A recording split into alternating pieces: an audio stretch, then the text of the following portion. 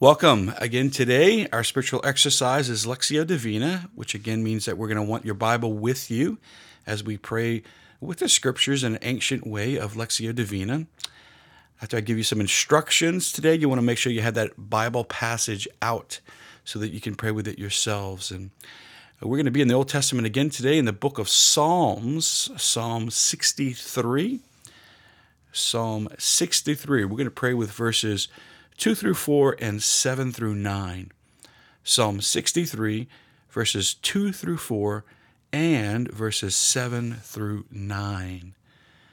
Again, with Lectio, we're going to read that passage a total of 3 times.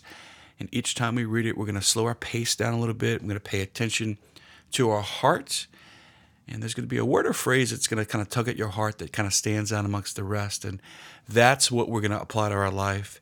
And then that's what we're going to take to the Lord. So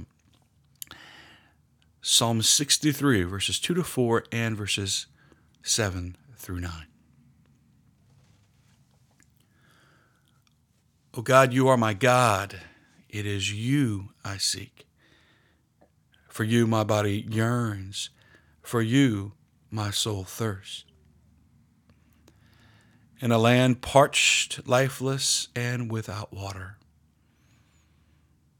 I look to you in the sanctuary to see your power and glory. For your love is better than life. My lips shall ever praise you. I think of you upon my bed. I remember you through the watches of the night. You indeed are my Savior, and in the shadow of your wings I shout for joy.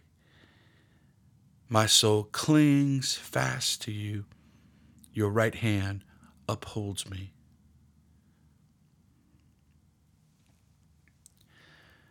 Again, just pay attention to a word or phrase that kind of tugs at your heart. A few things you may want to consider with Psalm 63. Drawn to verse 2 where it says, "O God, you are my God. It is you I seek." God is he's not just God, distant. He's not invisible. There's a you. It's personal. It's not an it. God's a you. It's a person, right? And that's the person we seek. He's got a name. He's got a face. We're seeking God, but we're seeking you, the person of God. Verse 2 says, For you my body yearns, for you my soul thirsts. What's it like to be thirsty for God? What's it like to be thirsty, right? You yearn, you long for. I can't wait to receive the water when I'm thirsty. Please God that he might make us thirsty, right? Please God that he might increase our desire for him. Please God that we might long for God in ways that are far beyond our imagination. Verse 4, it says, "For your love is better than life."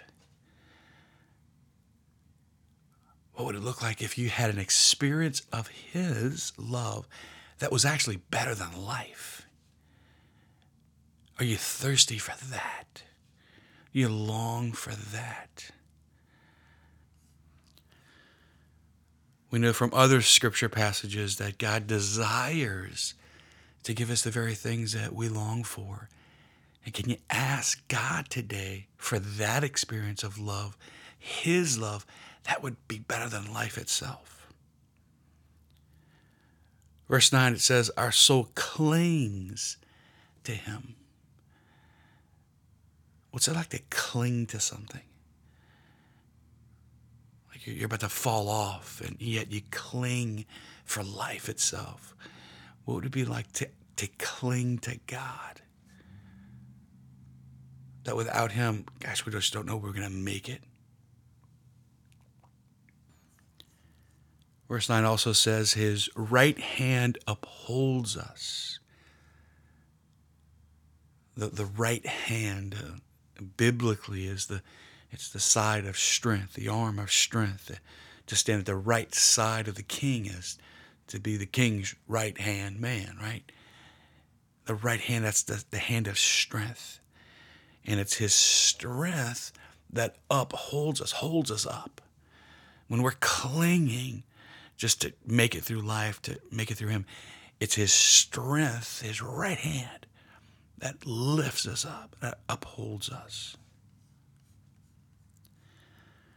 The joy and beauty of Psalm 63, verses 2-4 and 7-9. As I mentioned earlier, what you're going to do today is you're going to pray with these verses. You're going to read it 3 times, real slow. Let the word or phrase just kind of may touch your heart. What word or phrase is most speaking to you, that's what you're going to then apply to your life. And then just talk to God about what surfaces in your heart as you apply it to your life. Again, great being with you today. Enjoy your time of prayer. Let the Lord love you. And God bless you.